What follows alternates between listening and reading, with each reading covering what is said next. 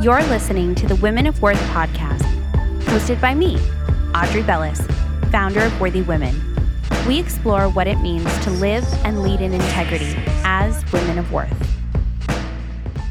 We're here today with one of my favorite past Worthy Women panelists, Ann Hodder from Hodder Media and Sex Positive Sex Ed with Ann. Ann, Hi. Welcome to Women of Worth. Well, thank you. Thanks for having me. We are so pumped to have you. I was just saying before we started this recording how you were like one of our top 5 most loved panelists from our audience and most tweeted when it comes to like one-liners. And everybody was like, man, she delivers punches. That's sweet. I am good with those sound bites. I don't know where it came from, but thank God I also do PR.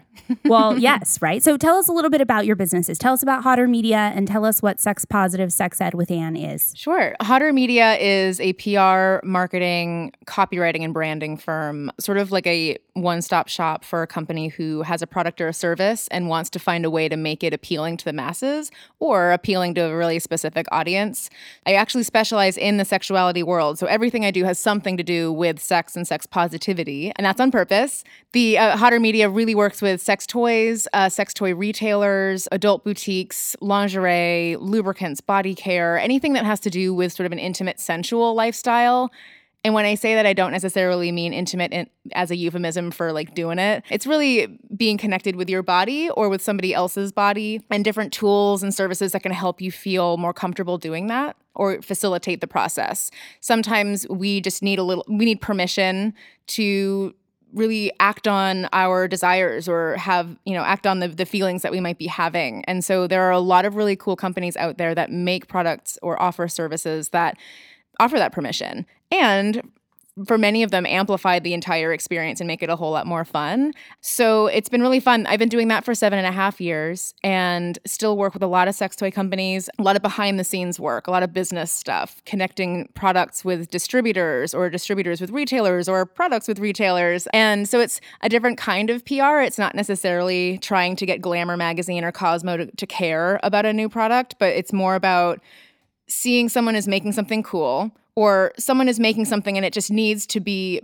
modernized, sort of taken into a more modern, sophisticated, desirable direction to remain competitive with, there's so many sex toys and products out there, right? So, I don't know if you, in case no one knows, there are. Can I just tell you, I remember like being 19 and me and all my girlfriends, like we all went to the Hustler store, which was a very special experience. In fact, my broker for my office now represents Hustler. So every time they open a new store across the country, she's the person responsible for scouting the location, making sure the transaction goes through. But back to my story, I remember like going there with my friends being like, oh my gosh, we're totally going to the Hustler store. Yeah. And I think I was probably maybe the most sexually overt member in the group. I know. I lost my virginity pretty early. So I was definitely, I feel like every group always has that friend that you ask and you're like, well, what is this like? What is that like? Have you done this? And I never really had a lot of shame about it. Now that I'm older, I'm recognizing that that's a very rare experience. You talk about permission. I grew up in a mixed household, Catholic, Jewish, so interfaith. My mom is an immigrant. And my parents never gave me the sex talk. Yeah. I think my dad, when I was like 13, was like, if you're going to start having sex, you should go on birth control, but your mom's going to freak out. So if you need to, you can tell me and it's okay. That's cool. And I remember my dad, whatever you need, you can tell me and you don't need to feel ashamed about it. And I won't ask you a lot of questions. And I was like, that's cool. I had a friend whose older brother took me to Planned Parenthood. It was fine. Thanks. That's so wonderful. That is really a special, supportive story. Yeah. I don't hear a lot of those. Well, exactly, right? You talk about giving permission. And as an adult, I look at the conversations that I have with my female girlfriends who are very sexually stunted. And I have a very close girlfriend, actually, who has very openly talked about, how her mom framed sex for her as dirty and shameful and disgusting and something that you only have to do when you need to have children. And it's a horrible experience. Right. And as an adult, she's a little bit like, you can't talk about blowjobs in front of her. You can't talk about cum. You can't talk about anything because she gets all weirded out. And she's in her 40s. Yeah, that's so common, I gotta say. Well, that's actually why from Hodder Media, I was doing sex ed, like sex education, just on a sort of business level. And I decided in 2014 that I actually enjoyed working with people, helping them break down some of those shame barriers than I did working with sex toys. And then that's still fun and I'm very good at it. But the real fulfillment is seeing an immediate result, talking to somebody about an experience and providing them medically accurate or socially conscious information so that they can kind of reframe some of the stuff that they're stuck with. And so I got certified from a few different places starting in 2014. And now Sex Positive Sex Ed is sort of a branch of Hodder Media that works directly with consumers or just with either an end user for a product or people who are seeking some kind of therapeutic coaching type service to move forward and to heal from some of these wounds that our parents or our guardians or our religion or our culture, wherever our values were initially instilled, there tend to be some really damaging values related to our sexuality given to us really young. And so now I work one-on-one or I work with group workshops. I work in rehabs and treatment centers, which is especially difficult but especially rewarding because there's a real shame, a real hook of shame in the addiction world and compulsive behavior world. So that's where that side of my business has been growing, and it's exciting. Yeah, it's interesting. We talk about this is women of worth, and our company is Worthy Women. And I like to tell people that everything you do stems from a belief of how worthy that you actually feel. When you feel worthy of something, you go out, you get it, you're confident, you know that it's an extension of you, it's of your essence, you're of service to the world, and you understand that. It's a natural experience. When you don't feel worthy, I think everybody does the too muches. You blame too much. It's somebody else's fault. You fuck too much. You eat too much. You do a little bit too much to numb out. And what's interesting in the world of addiction, we've had a lot of people tell us, and this is not by accident, Worthy Women and the topics that we discuss, our pillars of content and how we approach them are very similar to a 12-step program. It's about cleaning up your side of the street first.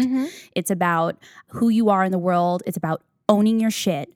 It's about taking responsibility for your actions, for making amends, for truly making it your best effort to show up as your best self over and over again. Yeah. And that's very challenging for people because you can't talk about worthiness or even tell people why you're worthy until you've told them a time when you weren't and how you became worthy. No one ever just tells you that. They always have to backstep a little bit, which means we hear a lot of shame stories. And very often they're rooted in sexual experiences, assaults, things that many people struggle to talk about out loud. So for us, it's a very humbling experience to be able to hear those things from women and men, quite frankly. We have a growing male audience. That's so exciting, which is really important. I know there are a lot of heterosexual cisgender men who, whether they are conscious of it or not, are really desperate for some kind of a stronger connection with themselves and with other people and to even better understand their fellow person. And that definitely, in terms of heterosexual dating world, that is a big part of some of these men's sort of educational seeking. They really want to understand what women do want and what they need. What does it really mean to be a feminist? And is that something that they can get down with? And if so, what is the process there? And I think I find a lot of the work that I do, especially in some of the treatment centers, mostly because men don't seem to reach out to me on a one-on-one basis for coaching, but I get to speak with a lot of men when I'm in a group workshop. Most of them at first they're like, what the hell? Who is this? Who's this feminist? Blech. They usually call me a bitch behind my back. The usual type of rhetoric because I am that strong female that represents something that in our culture is vilified. Over time, however, once rapport is built, and often rapport is built very quickly by sharing and exchanging those shame stories, so they realize I'm not there to shame them, tell them that they're wrong. Sometimes they think I'm doing that anyway, but they really understand that. Which is their own shame, quite frankly. Oh, of course it's their it own is, shit right? coming back to them that they're unable to face. So they have to deflect it off and say, well, you're doing this to me. You're doing this on purpose. And nobody can make you feel any way that you don't give yourself permission to. Sure. It's a lot of projection stuff. But the idea really is I'd help people hate themselves less, hate other people less. And in terms of this, binary gender thing, I help men hate women less and I help women hate men less. And it doesn't mean that the feelings that come up from personal experiences are irrelevant. It's more like, how do we manage those experiences without letting them completely define how we now choose to behave in the world moving forward? Because if we do carry that around as a definition, it honestly is very burdensome. It feels very heavy. I experience it constantly. You know, I don't have everything figured out. I just have some tools that I've learned that I have been so beneficial to me. I want to provide those tools to other people because I know how helpful it can be. And so that's what a lot of that, the sex ed work ends up being. It's rarely about, you know, penises, vaginas, butts, and whatever, and condoms. That's in there, but so to speak. But really it's about the feelings and the values behind who we are today and how they conflict with who we used to be. And that transition can be really hard for people, especially if we're really rooted in, like if we're really defined by a certain kind of value, whether it's our culture or religion, for example, it can be really hard to break away from that. That's interesting. I experience that a lot. I oftentimes have audience members who go, oh, you must feel so worthy now. You must just have it all figured out. Please show me the way, Audrey. And I'm like, I don't have shit figured out. Totally. Are you kidding me? The little, whatever you think I have figured out, maybe I have some of it figured out, but it's always a constant evolution. And just because you figure out one thing doesn't mean you're not still struggling with other areas. It never ends. I mean, it's like life, everything is a constant process. And what is your sort of, what you know about yourself and what's important to you when you're 20 might very quickly change once you're 21 or 31. And life doesn't get figured out and then you're like, oh good, smooth sailing until the end, right? It never stops. And the minute you get complacent and think that the way it is today is how it's going to be all the time, the more you're setting yourself up for some major disappointment and some difficult transitioning down the line. Absolutely. So I'd love to talk about your journey into how you got into this, and especially because I think there's an instant taboo when you hear things like sex ed, sexual experiences. And like you said, people think when you hear intimacy or intimate, they literally think like, oh, and I'm sure people must tell you this, and I'll draw from a personal experience. I wrote an article for HuffPost Women a couple years ago, and it was called Stopped Having Sex, I Did It for a Year. The article went viral, and it had nothing to do with me not having sex. It was like my personal development year where I like publicly stated I chose to not date for a year and I chose to build my business and focus on my own personal development. But the headline, which they chose, not me, was very grabbing. It was it's clickbait. Yeah. That's how it works. I actually had people who would send me like my office address was listed on my website. And people sent me vibrators. And I used to have people that would send me messages that are like, well, are you just super horny now? Like, did you masturbate? And I'm like, what gives you permission to ask me how often I pleasure myself just because I've publicly stated that I'm not dating for a year? Like, you're drawing this conclusion that, you know, how far does that line go? I'm sure people make assumptions with you broadly. So I'd love to know what types of experiences that you've had, how you handle that, and really how you kind of stepped into this work and your own experiences of owning your self-worth. Sure. Well, self-worth is a really tricky thing. I mean, even today, it's a constant process of kind of reminding yourself that you aren't a piece of shit.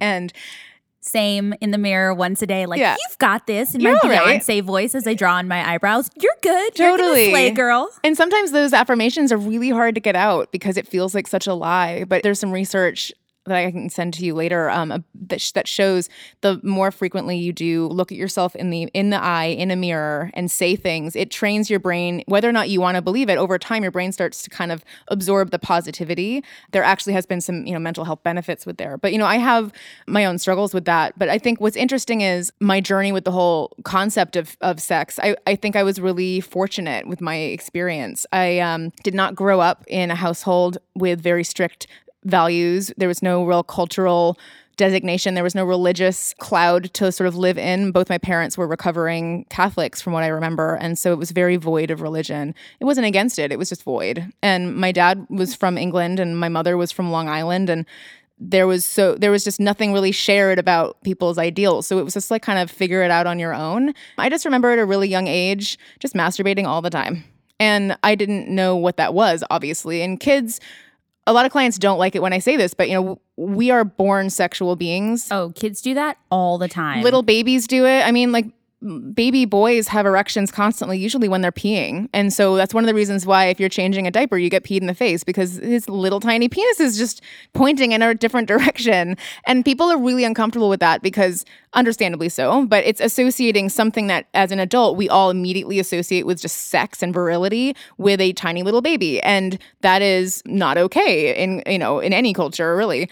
So we don't learn to be sexual. We are sexual. What we learn is typically, most often, we learn that it's wrong at some point because someone else told us to. Right. Typically, kids do. They touch themselves. They play with themselves. They scratch their butts at the dinner table in school, touch other people's butts. Like, they don't know. They just know if something feels good or is fun, they're going to do it as much as they can because that is the innocence behind childhood.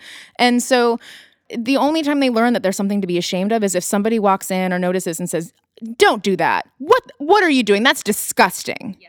And it takes one experience for that to make an incredible long-lasting impression. And that child will carry that little tiny notch of shame with them forever. I remember specifically a time where I was caught, because I just was doing it in the living room, and it wasn't anything like, it just was like no biggie for me. It was just like, this feels good, and here's a comfy chair. I remember my mom walked in and I don't remember exactly what happened, but I do remember that it was not a shameful, embarrassing experience. And I'm sure she was mortified and horrified, and I'm sure I felt mortified and was like, what's going on? But there was no punishment. There was no finger wagging. And it was more just like, okay, let's use some logic here. This is something personal. Do it in a personal area. And so I was like, all right. And so I did, or at least I would find as much privacy as I could. And that really helped facilitate the way I explored myself, because in terms of like in my childhood, I grew up in a really specific kind of culture. I was a small town, New Hampshire. Everyone looked the same. Everyone had the same activities. And in order to feel like you fit in and survived, in my opinion, what it seemed to me, in order to fit in and survive, you would join in. Try to fit in as much as you could. And my parents, being from outsiders, they did not have the same ideal about skiing or field hockey as everyone else in the town did. So they didn't really give a shit if I played sports, and I didn't really understand what the point was. But in order to have friends, that's what you would do. There weren't really other activities. So my mother was an artist, so I do art at home, but there wasn't anything around to explore art. So anyway, everyone was very slender. Everyone was really typically pretty, long, straight hair, and that just wasn't me. And I genuinely believed that there was kind of one body or one way to look, and you can just work your way to get there. So as a kid, I just never really understood why I didn't really quite fit like that. So thank goodness I was forced to form a personality and humor, and that's, learn how to tell stories and give people a reason to want to be around you, because you on your own, you're boring, you're not pretty, and nobody wants to, date you or hang out with you. So make them want to be around by giving them something entertaining. That's what I learned. And I know a lot of people learn that too. As a result of that, I was not dating anyone. I don't know if anyone ever really looked at me in any way aside from here's the funny girl or the weird girl. So all of my sexual exploration was on my own time, and I really had a great time with it. I was explored stuff. Like, I was so conscious of what turned me on, and like I don't even know where that all came from. I would go to the way to learn. We didn't have the internet, so believe it or not, the internet didn't always exist. For these young people listening, I would go to the town library and go in the card catalog, look up the sex section, and all the sex books were in just one area. And it was kind of in a visible area. So I would just I would look up where they were, and I would do these very like non-casual, even though I thought it was super cash, strolls past the sex books, grab a couple I didn't even know what they were, and I would just start reading them in the corner of the library. Mostly for edification. I wanted to understand and learn and sort of normalize what I was going through. And the pleasant side effect was I would maybe get turned on sometimes. And so I would have new fodder to like play with myself with later down the line. That was my experience. I didn't have a sexual experience with another person until I was probably 17. And it was mostly I was the giver. I was giving a lot of oral sex. I think that's probably very relatable to many young women. I would say so. Yeah. I think because you learn that you are a service provider before anything else. Right. It's not unique just to cisgender women, but like it is a very common theme. I learned from there that I was worth something and valuable for my skill set. And so even though I knew what to do on my own to pleasure myself, if I was with somebody else, it was very much like my power and my worth and the thing that I could prove to somebody else was how good I was at like sucking dicks or touching things or kissing. And like that was what I learned. And I had no other education beyond that there actually could be a different way of thinking. And I had no need to reframe that. And so that was the beginning of my sexual exploration, was very rooted in what I could do for others. And I carried that with me in a lot of relationships. And even as I grew my own, confidence and self-worth and all of that, it's still, I had no real exposure to the idea that actually the way I was thinking about myself sexually with other people was very one-sided. It was really easy to say, it's all right, I don't need an orgasm. It's because orgasm isn't the goal. It doesn't have to be. Right. But when you're young, it is. Yep. And so it was almost a relief to decline trying to have an orgasm with somebody else because I knew it wouldn't happen. It would take a long time. I would take up too much of their time, too much effort, but I could totally blow your mind. My last relationship that I exited from, the first person that I slept with after that was very much that experience where I was like, this is not that great and you're not really listening to what I'm telling you and how I would like this. So I would like to speed this up as soon as possible. Yeah. How fast can we finish? And he was like, but did you finish? I'm like, don't worry about it. Doesn't matter. Because I'm done. Yeah. You're about to be done. Yeah. Hold on. Yeah. Here it comes. And that was a very interesting experience for me. And great guy, right? Mm-hmm. Like, we'd been seeing each other for a few weeks and he was awesome. And personality wise, we clicked, but the sexual chemistry wasn't there. And he was like, I'd love to see where this is going. And I was like, I can't. And it's because of the sex. And I was so, like, for me, I felt like it was a very grown up moment to be able to say, this is something that we've tried to work on and I don't want to work on it more with you. Yeah. Like, I don't see enough of this. And to be able to say that and not come up with some bullshit, to be like, oh, I'm just really busy in my life right now, which I think a younger version of me would have done. Yeah. And would have avoided. Totally. No one wants to have those conversations. No. But it's incredibly empowering to really just say your truth. And it is very possible to say your truth without intending to be offensive. Right. We can't control how someone else is going to respond to our actions. All we can control is how we convey how we feel. And there is a responsibility there that I do think a lot of people don't want to take and don't know how, and so they don't bother. But there is a way to convey what you do or don't want, or what you're not ready for, or what you're just tired of, in a way that really focuses on just you and your feelings without making it about the other person's failures or shortcomings. And that can at least facilitate a more respectful response from the person you're sharing with. Yeah, he had a great response about it, and he was like, I understand. And he actually said, I just don't think I'm as sexual as you are. Like, I'm just not. Like, my libido is not like yours. And I think that was fine. And we're still good friends. That's so good. I just saw him the other night. It's so, how empowering was that to see how possible it is to have that kind of an exchange? And I think the biggest thing for me was that it wasn't bullshit. It was an honest conversation that he responded to honestly. And we both mutually, as adults, which is why I feel like this is a very adult thing, decided we still love spending time with each other. We were friends before. Let's stay friends. Great. And continue to do stuff. And I was like, oh, younger me would have not had this experience. Totally. Younger me would have had to block you on Facebook and every other channel and be like, let me just avoid you till I maybe run into you and be like, oh, how have you been? We do whatever we can to remove as much discomfort from our lives as we can. Yeah. And on the one hand, that's totally okay. If like your shoes don't fit, remove that discomfort and get different shoes. But if in terms of emotional discomfort, that's where we start to really like stumble. We don't really know what to do with that. And so as a result, that's where ghosting comes from. We ghost because ultimately the fear of the other person's response from us having to stand up and say what we need to say is so great that we would rather just completely disappear. And for those of us who have experienced being ghosted, that is one of the most painful things to have happen. I'm raising my hand too. Yeah, absolutely. It's happened to me once and I was so surprised by it. And I remember thinking, okay, well, and I actually wasn't sad. But I distinctly remember being like, this is pathetic. Yeah. Like, you went through a whole lot of effort to get me interested. Now you've just disappeared. Sucks for you, like your loss. And when he did finally come around, my response to him was, I'm not interested. Like, you can't own up and have an adult conversation with me that's uncomfortable. It's a bad sign. Then no thanks. It's a bad sign of character. Like, best of luck. Yeah. Good for you. I think for some of us, it can result in like, well, this is ridiculous. And this is exactly what I needed to know about you to help me go the fuck away.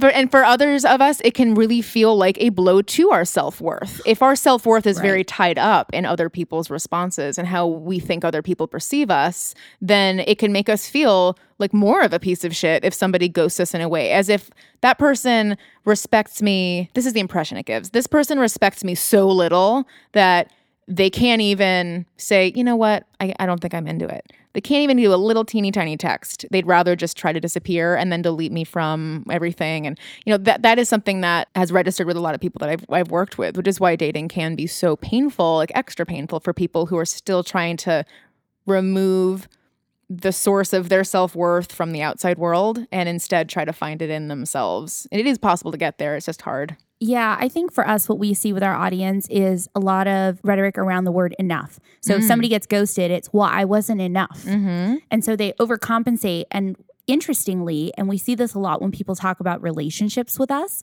they repeat their relationships over and over again, trying to get it right and doing the same things that they were doing before and wondering why the cycle doesn't break. And I mean, who's not guilty of that? Oh, I am, hand raised. Well, it's a human thing. It is, right? It's like, oh, I'm going to get it right this time. And then, you know, similarly to myself, I had 2 adult relationships where I looked back and I was like, oh my gosh, I literally duplicated this relationship. Everything about it was almost the same circumstances. And I, the second time around, was trying to change the response for a different outcome. Right. Because I was still stuck on the first one. It's understandable. Well, I look at relationships and figuring that out as sort of a roadmap. If it's familiar, if we know how to get to the grocery store, we're going to take that most of the time, that route the whole time, because we know how long it'll take. We know what the obstacles are along the way. We know where to park. We know all of it. And so if nobody lets us know, or if we don't become aware that there is maybe 2 or 3 other routes to get to that end goal, we're going to naturally follow that same part of the roadmap because we are human beings. That's kind of how it works. But the next hard part is if we do find that there's another route to take, it's terrifying because we don't know if there are potholes. Could there be a bear on the way? Like, we don't know what's there. And so that fear, even though we know it's probably a better idea to take that other route, or at least just to give it a try, we still would rather not because we are so impeded by the fear of the unknown. And that's interesting because too often people will stay comfortable with women of worth. We talk a lot about integrity, and that's oftentimes taking a very uncomfortable path. Oh, yeah. And what I love about what I've heard you speak about, both on the panel that we did for Worthy Women and just following you socially and knowing who you are, is that I feel like integrity is a big pillar for you. Yeah. And it's something that's kind of a through line, even when you're selecting clients, because again, you know, we hear things like intimates and sex education and sex toys, and it has this instant negative connotation. And I'm sure to some degree that exists, right? As the broad scope of the industry. And yet whenever I, you know, associate you with that, I think the complete opposite. I'm like, man, where's this? And want to kind of refer your friends and be like, it's cool. You don't have to be so sexually stunted. I've got a solution for you. Sure, totally. I mean, it's on the PR and marketing world, the sex toy industry is kind of small in the sense that we're like a tight-knit family. It is global, but everyone kind of knows everyone because everyone has to work with everyone, whether you're along the supply chain or you are a salesperson who's worked at several different brands, you know, that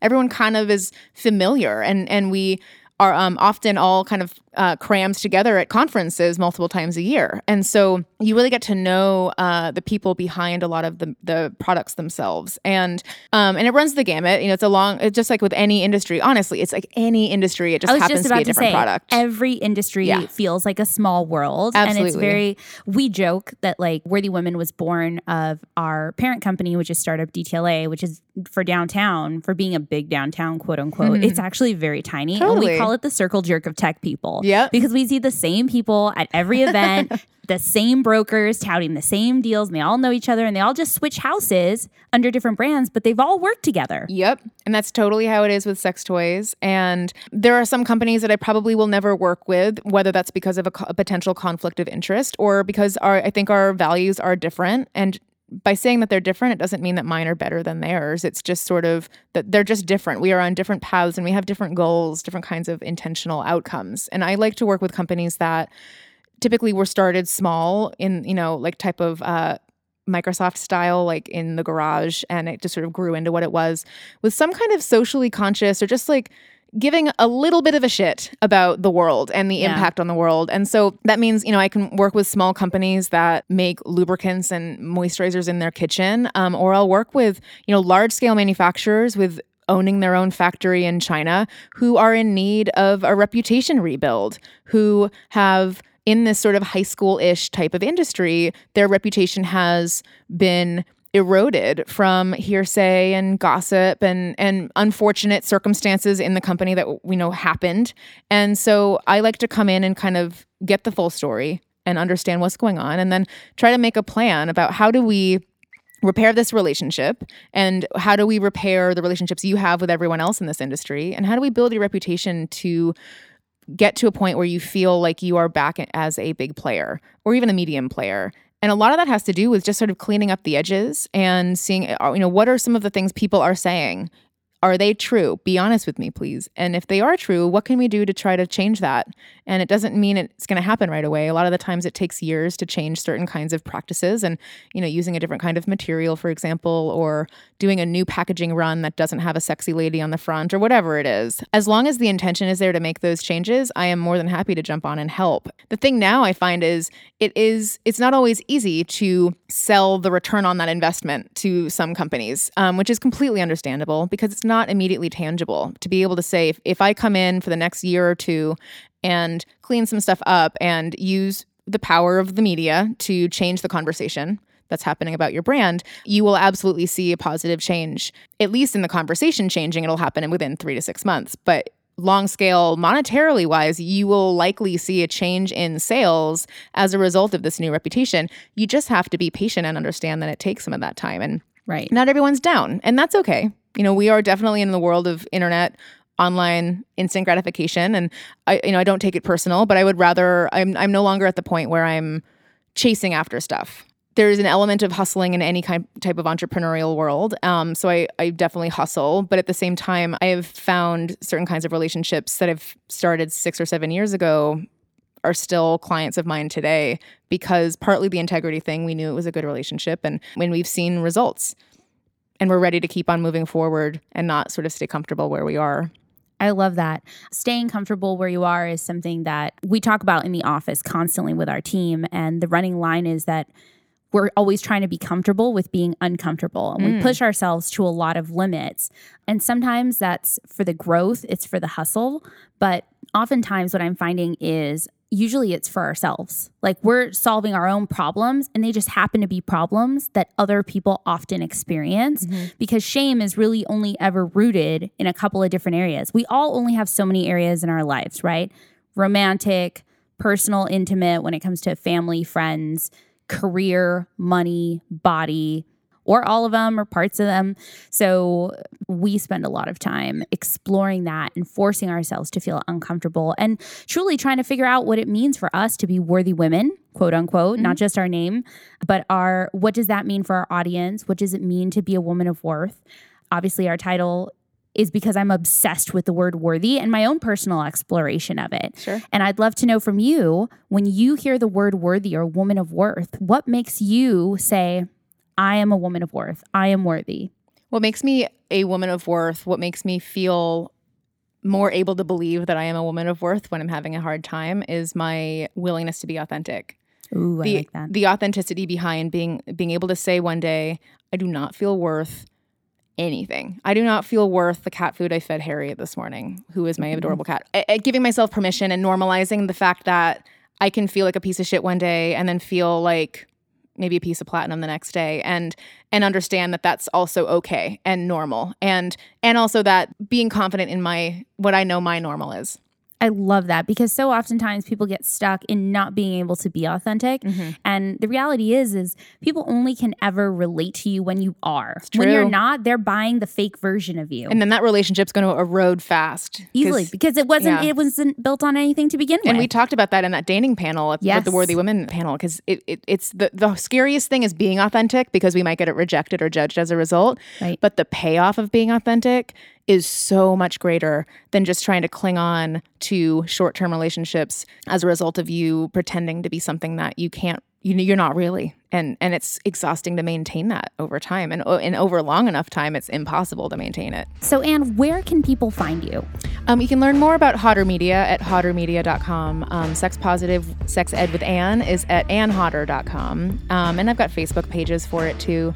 All of them have contact forms. So if anyone wants to learn more, they can just fill something out and it goes directly to me. And we will certainly link to that in the summary and recap of this episode. And it's been a pleasure having you. Thank you so much for having me. It's always fun to talk to you. Thank you. I'm Audrey Bellis, and this has been Women of Worth.